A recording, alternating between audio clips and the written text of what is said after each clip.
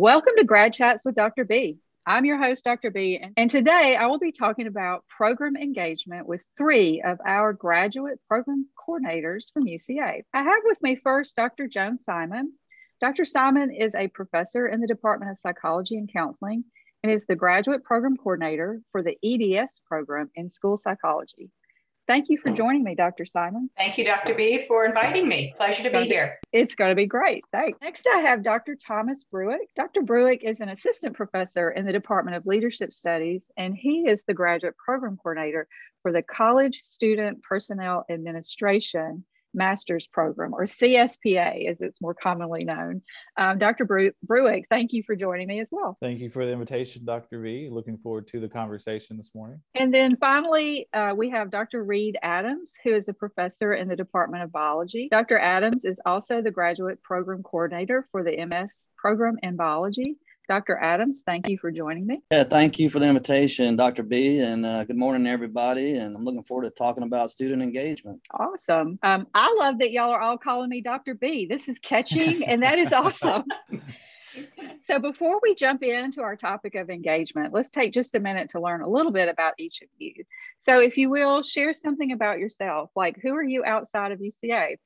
Dr. Simon, will you start us off? Sure, I'd be happy to. So as Dr. B mentioned, my area of training is school psychology, and I worked for a number of years in the public schools before I came to UCA. And I'm actually in my third decade. I can hardly believe I'm saying that, but my third decade of training school psychology student. But outside of UCA, I have a lot of different interests. I'm a soccer mom. I have a ninth grade son, and so I'm a soccer mom to him. I really enjoy doing yoga, and I incorporate that into some of my classes on self-care for my students. I also enjoy gardening and am a part of the beautification committee for our neighborhood association. So have a lot of different interests outside of school. Yeah. That's awesome. I would have never guessed that you would have said 3 decades. Like I was waiting to hear 3 years about something. So 3 decades, that's awesome. Dr. Bruick, you want to talk next? Definitely. So my background is in higher education administration. I worked as a practitioner in housing, residence life, and student success for about 10 years. And then I moved over to my current position 3 years ago. So now training and working with emerging professionals. Outside of work, family is a big piece of who I am. My wife of 13 years and I met at UCA as undergraduate students. Oh. Yeah, so it's been a long time. It was my sophomore year, her freshman year. Wow. And we've got 2 awesome daughters. My oldest is 6 and my youngest is 3. Really enjoy sports. We love going to UCA sporting events together. I'm a big soccer fan. Enjoy playing golf, though I'm not very good at it. So Karis, my oldest, goes with me. And she helps me find all my errant shots as we spray it all over the course. So cool. She's my golfing buddy. And I'm an Arkansas native. So I've got extended family in Southwest Arkansas where I grew up, a good bit of family in Northwest Arkansas as well. Cool. How old are your daughters, did you say? 6 and 3. My oldest, Karis, is 6, and my youngest, Harper, is 3. Oh, so they're still at an age where they love chasing down the balls in the grass. I was imagining a teenager and thinking that they'd be like, no way. No. Yeah, it's still fun right now, and I'm going to use that as long as I can. Absolutely. All right, Dr. Adams, tell us a little bit about you. Well, similar to Dr. Simon, following kids around at their sporting events, a lot of time spent doing that, particularly cross country. Yeah, I've seen you at some of those. Yeah. And then track season will be upon us here before we know it. So a lot of time doing that. But then also I like to garden and work in flower beds and work outside and those kind of things when we've got nice days in Arkansas. And then kind of, work away from UCA. It's kind of blurred lines for me because a lot of my research is in streams across the state. And so a lot of times on the weekends, I'm in the field with my students, playing around in streams, work and play. Work can be fun. And my wife is also a faculty member in biology. So a lot of blurred lines between work and play there. That's awesome. Now, you have 2 sons. Are they leaning towards studying biology as well? Or have y'all scared them off from it by all the engagement with it? Actually, our oldest son is a freshman here at UCA and he's going to be an environmental science major. Okay. He's already doing research with one of our faculty members in our lab, in our department, Dr. Gifford. So yeah, we've kind of rubbed off on him. Not so sure about the youngest one. Time will tell, but that's awesome. Time will tell. So I appreciate y'all sharing. It's always interesting to see what other folks are doing outside of UCA and to see the commonalities. So, as you all talk about sports, like who knew that Joan Simon was a soccer mom, and how your kids get you engaged in these things. So I appreciate you all sharing. So let's switch gears now and talk a little bit about program engagement and why it's important. So here's what John Scott told me. I don't know if you all know John Scott, but he is well known on campus. He's our graduate support GA, so he has the chance to interact with a lot of folks. He's in the counseling psychology PhD program. And so here's what he shared with me with regard to program engagement. He said that acceptance into a graduate school program is typically a positive life change for students, and it leads to positive emotions. And you all can imagine that, like being excited that you just were, we all remember that, right? We're not so old. We don't remember way back when we were accepted into our graduate program. And so we were super excited. But those positive emotions tend to fade over time. So in order to prevent that, then we need to have repeated expected stimuli. So research suggests that individuals can preserve the positive emotions associated with a positive change by engaging in related activities that evoke a sense of variety and surprise. With that in mind, this all supports the idea that students can maintain the positive emotions that are associated with graduate school admission by engaging in various related experiences like program activities, professional organizations, and others, whatever it takes, so that they have a graduate experience that's dynamic, variable, satisfying, and meaningful. So that is framing our conversation that we're having this afternoon. And I thought I would start by asking, how would you compare the emotional experiences of students who are involved to those who are less involved? So thinking about the students in your own particular program, do you see differences when students are involved versus not being involved? Dr. Brewick, will you get us started on that? Happy to. The aspect about variety and surprise really resonated when I reflected on our students and their experiences and our work with them. You know, we are a cohort-based program, so our students come in and matriculate through the program together as a cohort. And so I've really observed those positive emotions fade, like you discussed. So that first year cohort comes in and there's the excitement. And then around late August or early September is when I'll observe that initial kind of fade of that incoming positive emotional kind of response. And then similar to what John Scott spoke about, I've seen those students who then get involved and their experience gets varied and they open themselves up to some surprises and things of that nature. You know, that really stimulates motivation for them moving forward. So as a matter of fact, we've actually got 10 students in a van driving to Virginia right now for a professional conference, which it's an organization I'm involved with. And so I shared, you know, about my experiences with that organization and things like that. But with the conference being, you know, all the way on the East Coast, I didn't anticipate that level of involvement. And then they just took it and ran with it. They started planning and they're like, we're going to rent a van. And this is how we're going to cut the costs down. And, you know, so they made it affordable and they're driving to Virginia where I'm at right now. And our conference starts later this afternoon. And just seeing that positive emotional lift that that planning process gave them. And for many, it's their first professional conference. So that's where that variety and surprise is coming in. And, you know, as we move through the second half of the semester, when those emotions can really bog down, I really saw that, you know, ignite in the students. The other area I was going to hit on is our students who are more involved. I've really seen a difference in how they respond to failure or mistakes or perceived failure or mistake, you know, and so that idea of involvement or engagement helps students find meaning and identity beyond their work as a student, or in our case, graduate assistant. All of our students are in graduate assistantships across campus that are heavily involved. But that external meaning allows them to see those mistakes as growth opportunities. Whereas our students who are less involved, really a lot of their identity is connected to their work as a grad assistant. Right. And when they make mistakes, it easily connects to their self-worth, which then contributes to imposter syndrome and stagnation, and you see that motivation come down. It Right. really can turn into this challenging emotional cycle because they don't have that external piece that kind of lifts them and drives them outside of just being a student or a graduate assistant. Right. And, as you talk, I think about how many withdrawal forms I sign. So anytime a graduate student withdraws, like the last signature on that form is mine. And I don't look at those and go, man, here's somebody who could not be successful in graduate school. Like, I believe all of them could be. I look at it and I wonder, did we miss out on an opportunity to engage this student and therefore support them in growing in their field? Did we miss out by not providing them with what they needed to learn how to balance everything so that they could continue in their studies? So I appreciate you sharing that. I'm wondering, Joan or Reed, do y'all have some ideas to share? Yeah, I'd love to piggyback on what Thomas said. For our students, I think their experiences as graduate assistants or going to professional conferences or being connected with professional associations also gives them the opportunity to see other professionals as just people.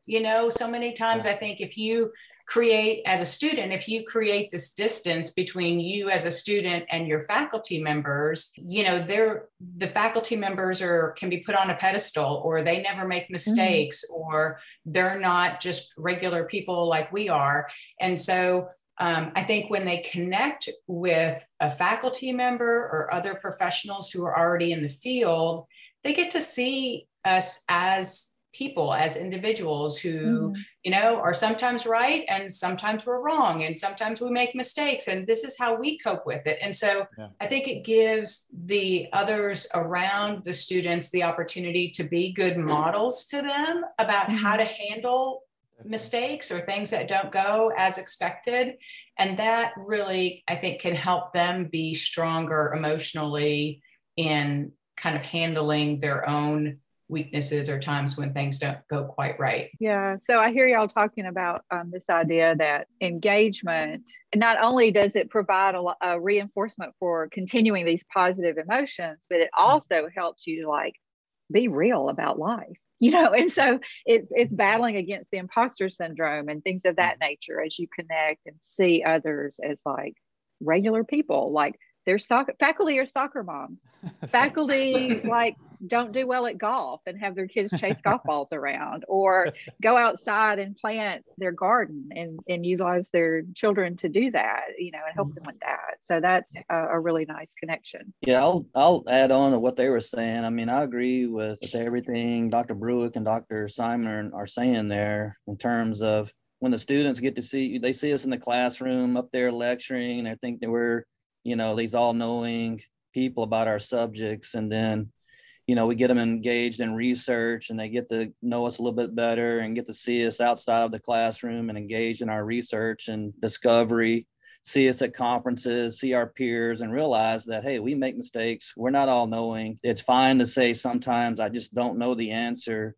And the realism that you were talking about is very important. And this imposter syndrome, and it's okay for the students not to already know everything there is to know about their research topic. There's still more to learn, and we're always learning, and that's how it's supposed to be. Yeah. And that's counterintuitive, right? I can remember when I received my PhD and I went back home one day, and I stopped by my old high school, and my old science teacher was in there, and he said, "Oh, there you are, you with your PhD." And he asked me some off the wall question that I had no clue what the answer was. Man, I studied math education. That doesn't mean I know about the weather. So it's counterintuitive to think that we don't know everything, but we don't. And we actually have more questions. The more we learn, the more we question, which is just a nice way to look at the world. But that is not what people expect until they get to know us and learn in their disciplines. An obvious downside to increasing your program engagement, though.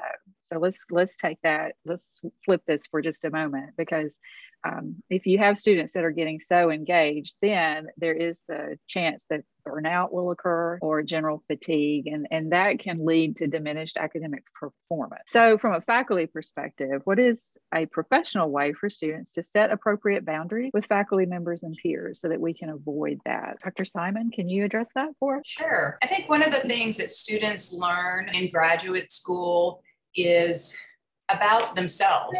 I think there's a lot of learning about what my capacity is, what my limits are, what things I enjoy, what things I don't enjoy. And so I think it is a real time in a person's life of exploration and real understanding of who you are as an individual and eventually will be as a professional. So I really encourage students to, and I mentioned this a minute ago when I talked about self-care. I spend time in a number of my classes talking to my students about the ways that they cope with struggles, that they cope with time management, that they cope with just making sure that they're refueling themselves so that they have the energy and the enthusiasm to continue with their studies. So I think helping them recognize what their boundaries are and having a life outside of school.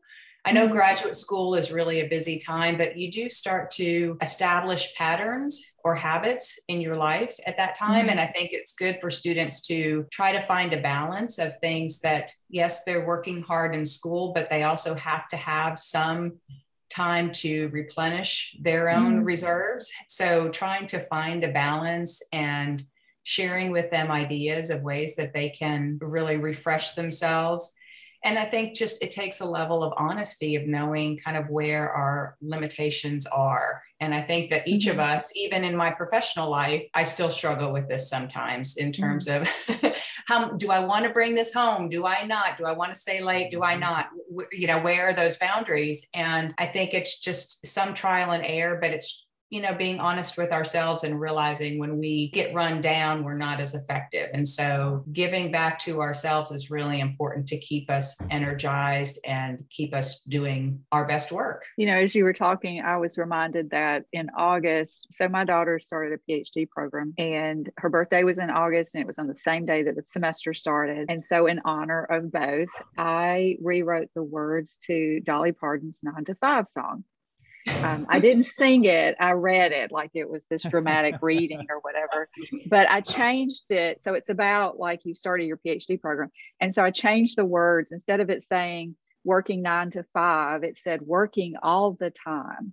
What a way to make a living, you know, barely getting by on a small stipend and tuition, you know. And so it was really funny. I had on a blonde wig, you know, but the message, the message resonates with people, like especially those of us in higher ed, like, and graduate students, this idea of working all the time. So it resonated with people. And so we laughed. Then, you know, I look back and I'm like, dang, that's just not funny. And that this idea that we expect ourselves to work all the time, and we do. And I've modeled that for her for a lifetime. So she sees that as the expectation. But now that I'm older, I've gotten away from that. I've learned to balance and so forth. But she's not seeing that because she's been out of the home, like I live in the home. She's been out of the home now for several years. So it is something that we all struggle with. And setting those boundaries is an important piece to that. I'm wondering if the others have some thoughts to share in this regard. I'll go. Faculty, Dr. Simon laid this out beautifully. We love what we do. We can use ourselves as a good example. We love what we do. So it's easy for us to take stuff home on the weekends or whatever and keep working, but you've got to find that balance. Same thing for our graduate students. They love what they do. They're getting into their program. They love the research. You've got to take time away. I tell our students to work hard, but then also play hard. And you've got to set this stuff aside. And for me, it would be advising students to, you know, right now, it's a beautiful time to be outside in Arkansas. Go on a hike one day over the weekend. Go out and see things, get some fresh air, get away, clear your brain. Time management. As a graduate student, you've got to think about time management. In a lot of cases, you're on a teaching assistantship. So you're teaching part of the week, you're taking classes, and you're doing your own original research. That's a lot of fun activities, work related, but that can be highly stressful. Time management, make sure you're in the program for the right reason and you love all that stuff, but you've got to, pay attention to time management and how to take care of yourself. And if you're having issues and you're starting to feel yourself snorkel, you've got to go and talk to your advisor, talk to your peers. You got to talk to people. Very nice. Just building on that idea of time management from Dr. Adams, that we talk to our students a lot about. It feels a little disingenuous to put something you value on your calendar. Like, I'm going to put on my calendar a phone conversation with a family member or friend, or I'm going to put on my calendar going for a hike one weekend, but really that's the reality for, if we don't do that, we will always neglect it. And so some of us just getting over that emotional piece of saying, I have to put my family on my calendar, or I have to put, fill in the blank X on my calendar, but really that's showing you value it. Right. And so, and then the other thing that came to mind as we were talking is, I think sometimes we rank those things that recharge us. When Dr. Simon was talking, I thought of a dear colleague who Law and Order SVU was her recharge. Right. And so she and I, we checked in with each other, and so for me, she always checks in of, how's family time going? Have you been going to play golf and running around the course with Karis and things like that? And I check in with her saying, how much SVU have you been watching? Right.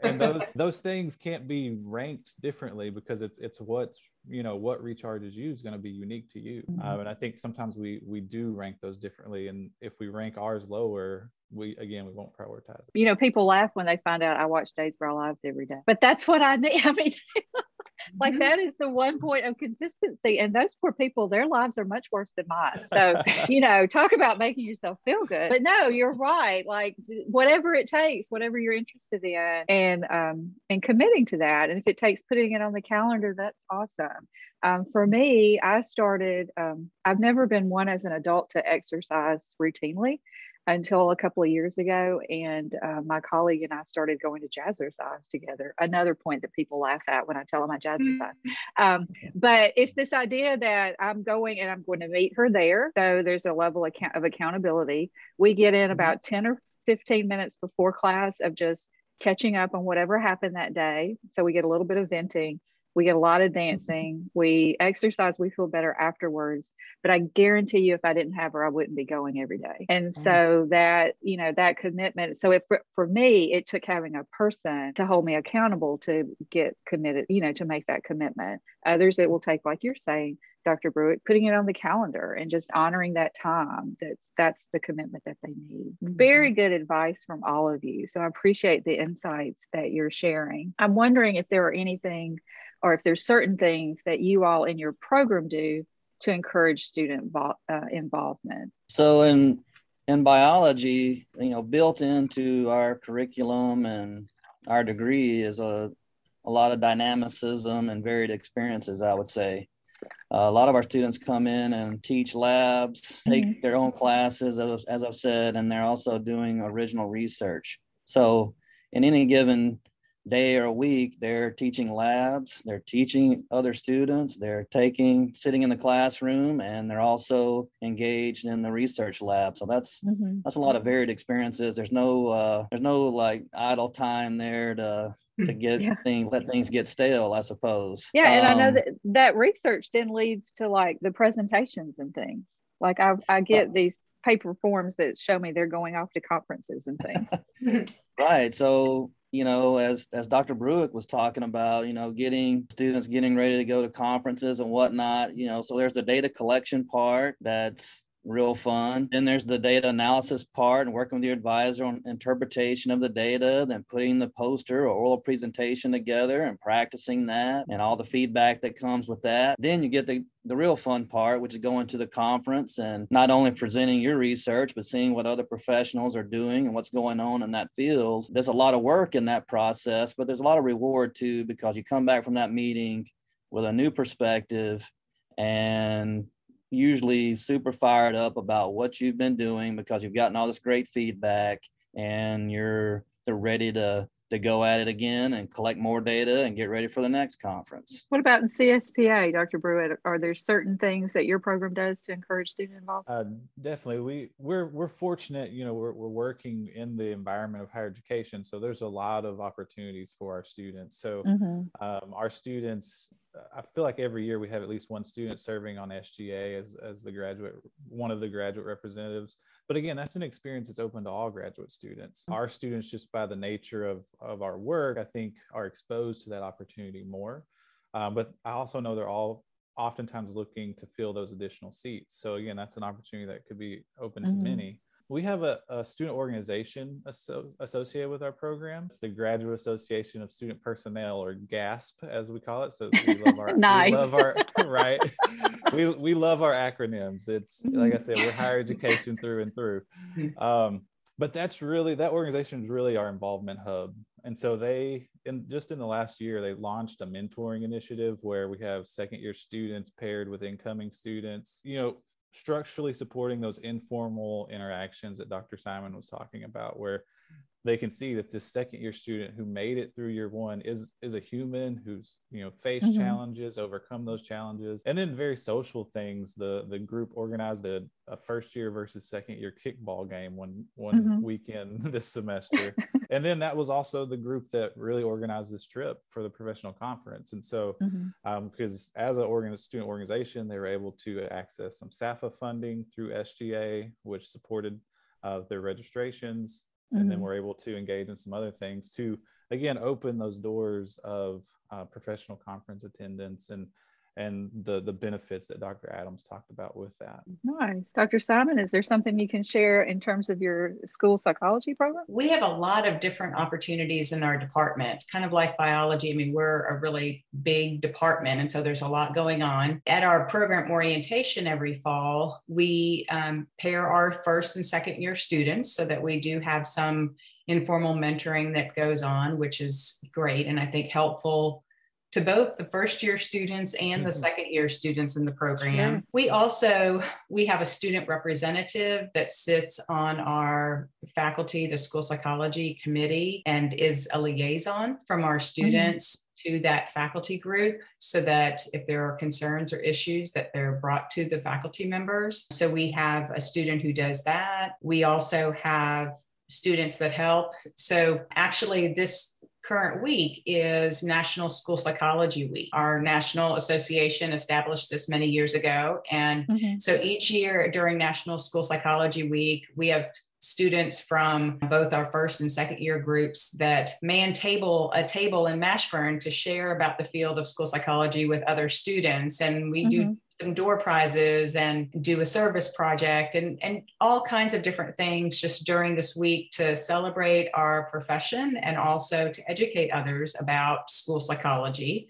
It's kind of a relatively unknown area for a lot of people. So there are ways they can get involved in the department. They also get connected to our professional associations. We have a program student representative that sits on the board of our Arkansas School Psychology Association. So there are just a lot of different ways to get involved, and we try to let students know about those early on in the program so that they can, get connected and feel connected as soon as they get started in the program. Nice. As y'all are talking, I'm actually reflecting on our students that are online students and our part-time students. And so I do want to say that Zoom is a wonderful thing. And there were some of us that were using it before the pandemic, but now everybody's using it. So I think that there are ways that we can utilize technology such as Zoom so that our online students can connect and benefit through program engagement as well. And same for part-time students. Like, it's hard when you're the part-time student, you feel like you've got to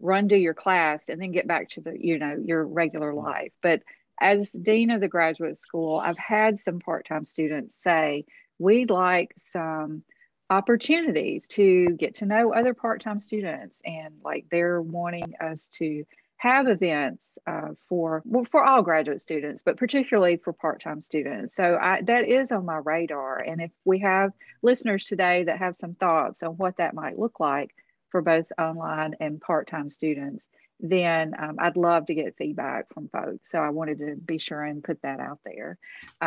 But with that said, I want to thank y'all, Dr. Simon, Bruick, and Adams. Thank you all for joining me today. I've really enjoyed the conversation, but really the nice insights that you all have shared with regard to program engagement. So thank you very much for being here. Thank you for the opportunity. It's been fun. It's kind of odd. Like you'd think it would be weird, but it's coming together and talking and hearing like what y'all are doing in your program is just wonderful. So again, I appreciate you all being here. And I want to thank our listeners for listening to this episode of Grad Chats with Dr. B. Be sure to subscribe to the podcast and listen to future episodes.